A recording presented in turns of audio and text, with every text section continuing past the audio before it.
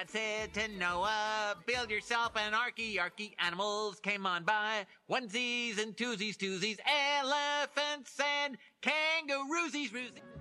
So welcome to Eternal Happiness. Welcome to the good place. Sponsored by otters holding hands while they sleep.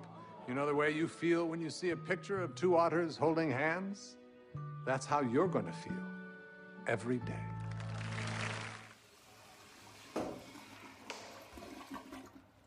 I'm a little concerned right now about your salvation and stuff.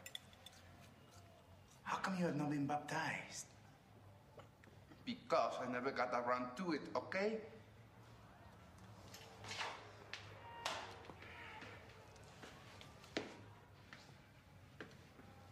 I don't know why you always have to be judging me. Because I only believe in science. But tonight, we are going up against Satan's caveman. And I just thought it would be a good idea if you... Felicidades.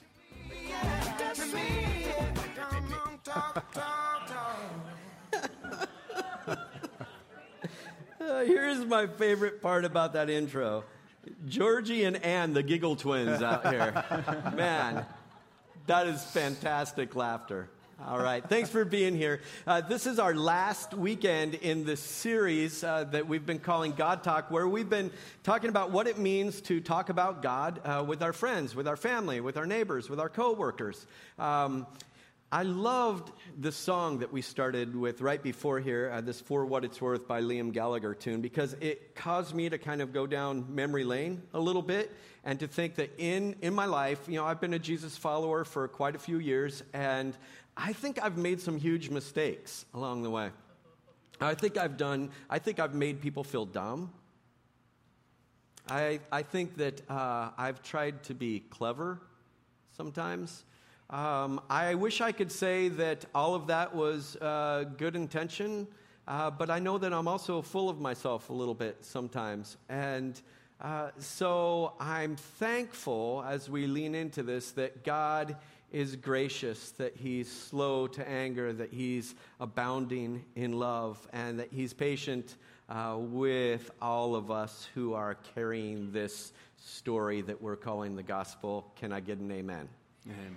All right. So today we're asking the question, what does that mean for us? We've had a history lesson that was super helpful that Sean opened up with and took us through the process of saying where have we been and how has the gospel message changed through the years, or rather the container that the gospel message is held in is probably a different way of saying that. And throughout the years, things change, culture changes, technology changes. We tell the story that doesn't change in new and fresh, innovative ways, meaningful ways. That was super helpful. If you didn't catch that first week, go back and catch that. And then we looked at some things that we said, you know, is this good? Is this bad? Indifferent? These are some methods that we've used throughout the years. Is this really what should be happening right now? Is God calling us to new things? And we said, indeed, we think He is calling us to pay attention to what's happening around us and lean into the story in different ways. And today, we're asking, what does that mean for us? We're getting kind of down to the nitty-gritty. Every one of our gatherings this weekend has been different because we're just having a conversation here. But we're going to ask Sean to kick us off today and maybe talk kind of big picture, overall philosophy of God talk at this point. Yeah, awesome. I was thinking about that this week, and when we talk about this whole 5-week series that we've been on, I'm asking the question, well, what does that mean for me? And I want to think about us, but I want to sort of start with me. And so it really, for me, boils down to one thing, which I'll share in a second. But this month, I was reminded that 25 years ago, I started in full-time ministry.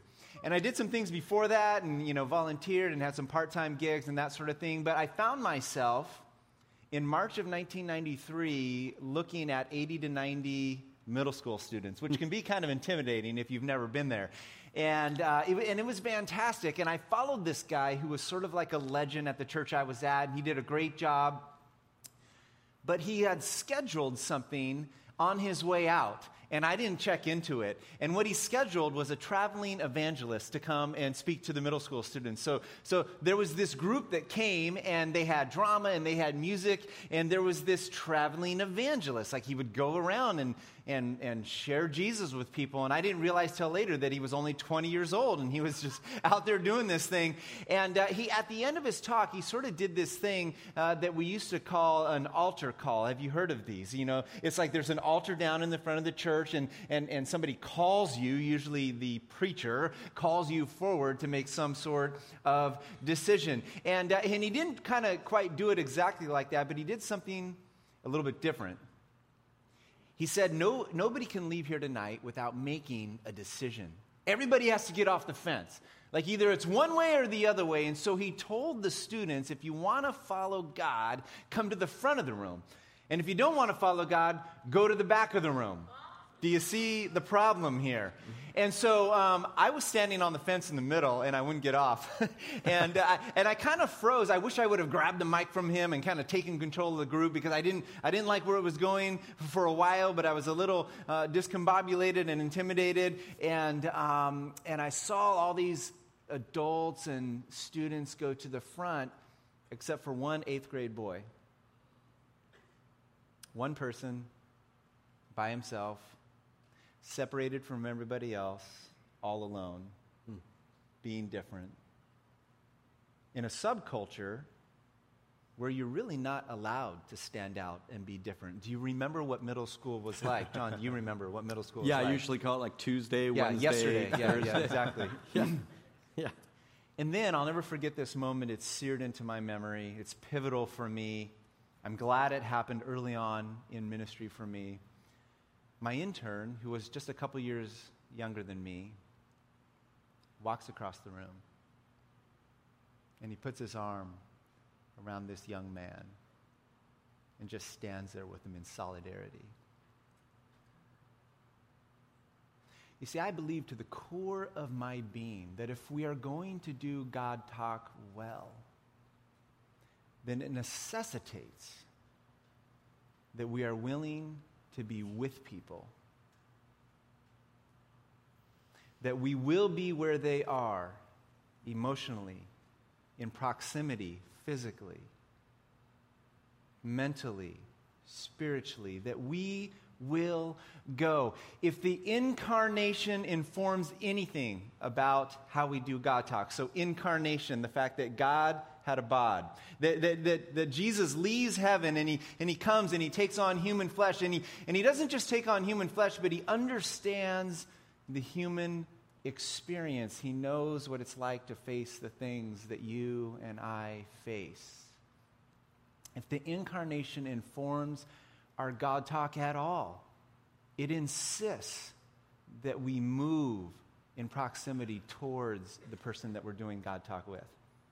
And so you have this pivotal verse at the beginning of this Gospel of John, which is one of the 4 first sort of biographies of Jesus, Matthew, Mark, Luke, and John in the New Testament part of the Bible. And right away it says that the Word, talking about Jesus, became flesh, took on human nature, and made his dwelling among us. Literally, he camped out. He stayed for a while.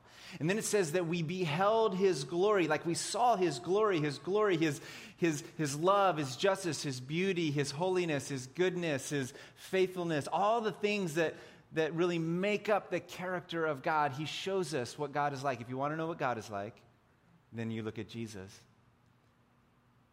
And it says he came full of grace and truth. And then you go to the very end of the Gospel of John. Not quite the last chapter, but the chapter before, and he's with his disciples, his closest followers. He's getting ready to send them out into the world. And what he tells them is, as the Father has sent me, so I send you. Jesus left everything, and he came to us and identified with us. And he lived as a Palestinian Jew 2,000 years ago. He wore the clothes. He ate the food. He went to the parties. He hung out. This is the implication of the incarnation. And then just a couple chapters later in John chapter 3, it says, "For God so loved." And that's the undergirding, that's the undercurrent, that's the undertow of everything between the incarnation and then Jesus sending his disciples out. And so for me, it boils down to this idea of proximity, being with people. We can't be with everybody. We have to make wise choices, and sometimes people don't want to be with us. So there's wisdom that goes into God Talk as well. But as a big overview and sort of a nugget for me, that's what I'm taking away from this series. Yeah. Sometimes I think that whole concept of incarnation, we flesh it out. Jesus came in the flesh, and now we get to do the same. We get to flesh it out. Well, one of the things it means for me besides proximity is it means we're human. And anyone we're going to have a God Talk conversation with is also human. I guess you could talk to the birds and squirrels and things like St. Francis or St. John. I like getting my St. Francis on. I know you do. I know. I do like that. But we're having these They have conversations. something to say, by the way.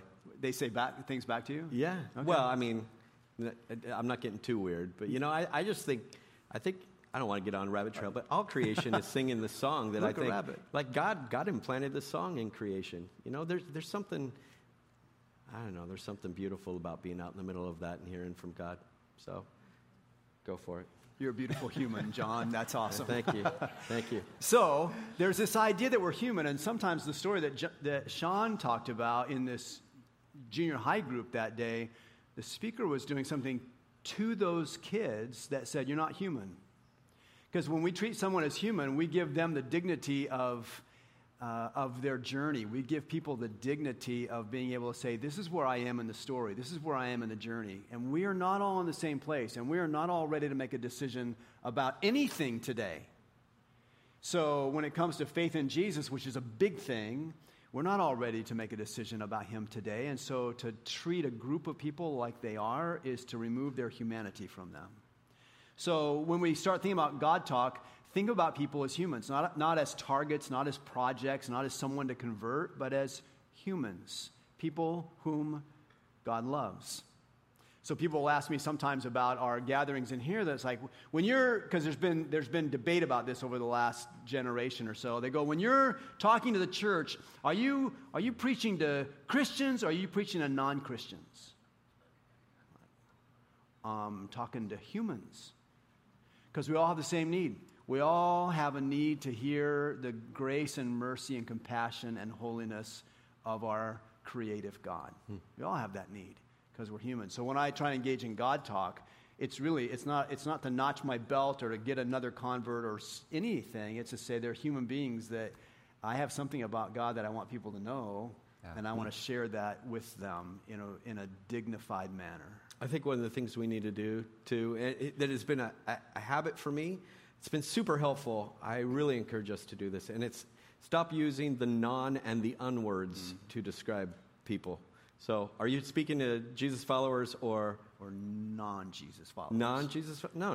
Right. No. We need to stop using those things. It is people. Anytime you call somebody a un-something or a non-something, it strips them of the humanity.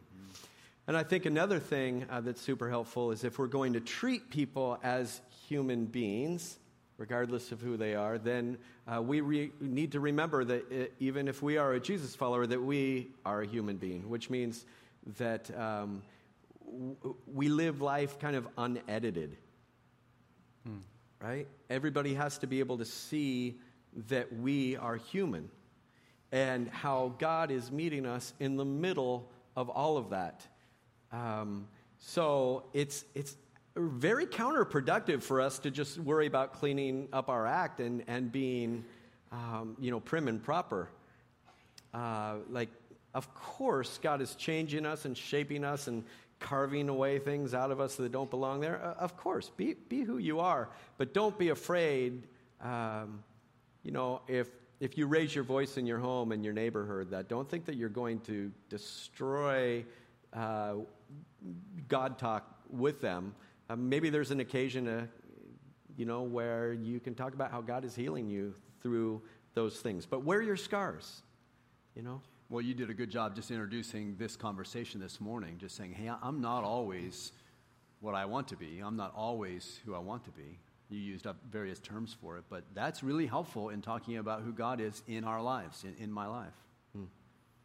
Well, let's talk a little bit about then what we create here on the weekends, how we engage here on the weekends, and maybe like things we do with outreach, or how we do like our children's ministry, Kids Fest, because I think we're very intentional. Everybody who's leading those areas is very intentional about creating a space for these things. Can you talk about that? Yeah, I think it'd be helpful if we all could think about this when you come into our gatherings on the weekend, to have your radar going, have your antennas up if you have antennas, which would mean you're not human, but to be looking around for, how do they do that? How do they do that?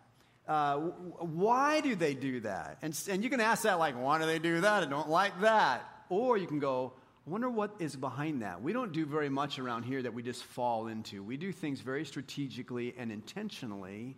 And so when we're talking from God's Word, when we're have someone up front saying, let's talk about God a little bit, we're trying to model for all of us, this is part of how we talk about God. This is the kind of language we use or don't use when we're talking about God. When we bring music in, sometimes we do songs that are written by artists that follow Jesus and love Jesus, and sometimes we do songs like today. I don't know Mr. Gallagher. I don't know if he's a follower of Jesus or not, but we did that song today and did it amazingly. And then, John, you set it up and said, here's why, because it's all about forgiveness and reconciliation and all this beautiful thing. Well, there are tools all through our culture that people have created that we can use as door openers for the gospel story. And I think it's wise for us just to be looking for them. So we're constantly looking for them. And, the musicians among us are listening to songs all the time and go, what songs are out there that would tell the story of Jesus well among us? And if you're a music fan, you're going to hear things. You go, oh, that's a beautiful thing that talks about life. And God created life. And how do I speak God's story into life from this song? You said, I got a chance to hear the podcast from last week. I was gone watching baseball in Arizona, which was fantastic. But I got to listen to the podcast. If you've missed any of these conversations or talks, go back to the podcast and listen. John, you talked about music being the loudest prayer in our culture. And I thought that's such a great description of any kind of song. Where can you find a prayer in the song that you're listening to? They're everywhere, and this today was a great example of that. That's good. I had a friend come up to me today and hand me such a great gift. He handed me a book that he just wrote called Structured Thoughts and Fond Memories, and it is full of haiku poetry. Do you remember haiku poems, or do you do haiku poems? I love haiku poems. They're super fun. I really do. And this is great. His name is Dick, and Dick handed me this. He wrote haiku poems just a few minutes ago. He gave this to me. Yeah. That as he sits here on the weekend, he writes haikus as he's sitting right here to kind of tell his story and flesh out his own story and his prayers, right? I think this is absolutely amazing, and it made me think about how we tell our own story. I think this is going to be a good tool for him and a good conversation starter as I know he's planning on giving this to all of his friends. This is fantastic. Let's talk about our own stories and shaping our own stories. Well, let's talk about that for a second. Let me talk a little bit more about that, John. So Here's a guy who's sitting taking notes in the gathering in haiku form. Who does that? He does. A poet does. So we have Graham sitting over here, and the way he takes notes is he draws. He was when we were doing a few months ago, we were doing graphic art while we were talking. What's that? What's the name? Live scribing? Live scribing. Yeah. So he was doing that for us on the big boards, but that's how he takes notes on the message. He gets them done, he sends us a copy of them. So I'm like, that's the message, right? In like graphic art. It's so cool. And when I take notes, I'm like line by line by line by line. Oh, that's a good word. Let's get right. It's like that's who I am. So now you have at least 3 different ones of us who are taking notes different ways. Why? Because we're humans who are different from one another. Yeah. And yet the story gets recorded in unique, beautiful ways. Yeah, that's a key phrase right there, too. We're humans that are different from one another. And really this whole idea of doing God Talk, it necessitates this idea of learning and becoming a student. Because we are different. We have these different journeys. We're all human, but it's complex and it's messy, and you don't necessarily know where somebody's at until you ask and begin to learn. There's an old saying that the most effective preachers know their culture so well that they can speak into their culture. And there's different approaches to this, believe it or not. I mean, we can be a very anti-cultural church where we can idealize some form of Christianity or some form of church in the past and say, we are frozen in time and this will become our future. There's a whole group of people that live in Pennsylvania that do that. And they're called the Amish. They have frozen in time. And some awesome churches, beards. And awesome beards. Yes, you're halfway there. You need the hat. We'll get you going. There's a horse and buggy waiting. Okay. And, and sometimes, we want to go back to some fond place in church history. Sometimes people will say, well, we need to be a New Testament church. And I'll say, well, what do you mean by that? You want to wear the garb? Do you really want to go all out? Like what are we talking? You want to live in a patriarchal culture? What are you really talking about? And so we can be anti-cultural. We can be countercultural too. Where we look at the culture, it's going to hell in a handbasket, and so we kind of make our own culture, but we steal all the bells and whistles from the culture, and so we have our own music companies, and we have Christian dating sites on the internet, and we have Christian sports leagues, and all these different things. We have Christian diet programs and stuff like that, and I wasn't just looking. Yeah, were you gave me a looking dirty at me look? when You you just said gave me, Did so, you just introduce me to a Christian diet program? You try it and report back, John. Yes. Your diet needs to be saved. We'll get you going. You are a jerk. I love you. Forgive me. There's nothing wrong in and of those things. And I've married people that have met on the internet. It's beautiful. It's fantastic. But we can take those to an extreme. And we can, I use this phrase all the time, we can ghettoize ourselves out of the world and build the wall. And then we are not salt and we are not light. We are not Jesus, who left everything and emptied himself and came to us and sat in the messiness of what it means to be human. And so one of the things that we can do, here's a real practical thing. When you're with somebody, begin to practice the art of asking questions. One of the greatest compliments that you can give to somebody else is to learn how to tell their story and learn how to tell it well. And then earn permission to tell your story. Maybe you don't tell the whole thing right. Maybe you're just telling little bits of your story. And I found that in my own journey, it helps to write the story down, because when you put pen to paper, it forces you to clarify what's in your brain and what's in your heart and to get it out on paper. And so if you've never done that, and maybe you can't write it in a haiku, but maybe you can just journal it. Maybe you need to write it in bullet points. Maybe. Yeah. Really exciting way to write your story, Brad. I love you. Thanks for that, Sean. Yeah, no, it's good. So I keep some filters too. We keep some filters here that we use as a church. You may adopt some of these. You may create some of your own filters for how do you communicate with people. But we have some filters that we pass things through in terms of what we're going to do here at Lakeside. So we want to know, is something that we're going to say, is it going to be engaging? Are people going to go, oh, I'm in? Because I think there are stories in the gospel where it says they love to listen to Jesus talk. Why? Because he was engaging. But then at the same time, he was provoking. He provoked them. It's like he poked them sometimes. And Jesus would not be Jesus. He would not be the one that we follow after if he didn't provoke sometimes. Well, we want to do the same things, both in our gatherings here and in our God conversations. Another part of our filter is to be helpful and relatable. It's like you can be provocative, but if you're not helpful, you're just going to make people angry. So there's another filter, relatable, helpful. Another one for us is interactive and participatory. It's not just us talking, and it's not just us living the life with Christ. It's us engaging in that together. It's us engaging in that with our world. And those filters help us in that God conversation. Yeah. And when you say provoke, you're not saying be a jerk. I'm not saying be a jerk. Introduce people to a diet program. And I'm not saying you should call your brother a jerk. The program's helpful, though. Yeah. What I'm saying is... So you're not saying be a jerk, and you're not saying like prove yourself right or be angry or be a shock jock. Right, I'm not saying any of those things. Right. I am saying stimulate others to think. So often we're not helping people think about their lives, and often we don't think about our own lives.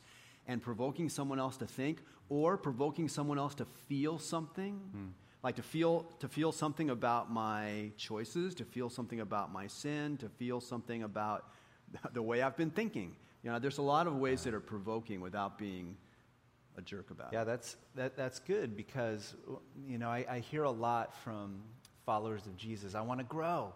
I want something to impact me. Mm-hmm. And in my experience, most of our growth comes out of these moments of pain, uncomfortableness. Read the Gospels. Put yourself in Peter's shoes. He follows Jesus for 3 years, and Jesus calls him Satan. I mean, think about how emotionally that must have felt to him, to be that off base and have it right out there. And now we're all reading about it 2,000 years later. You see, it's this idea, if you can imagine like 3 boxes. In the first box, your life is all ordered and it's there and you've kind of gotten it together and you kind of have your answers and this is kind of my journey that I'm on. Growth happens when we enter into the next box, which is from order to disorder. Some people call it deconstruction.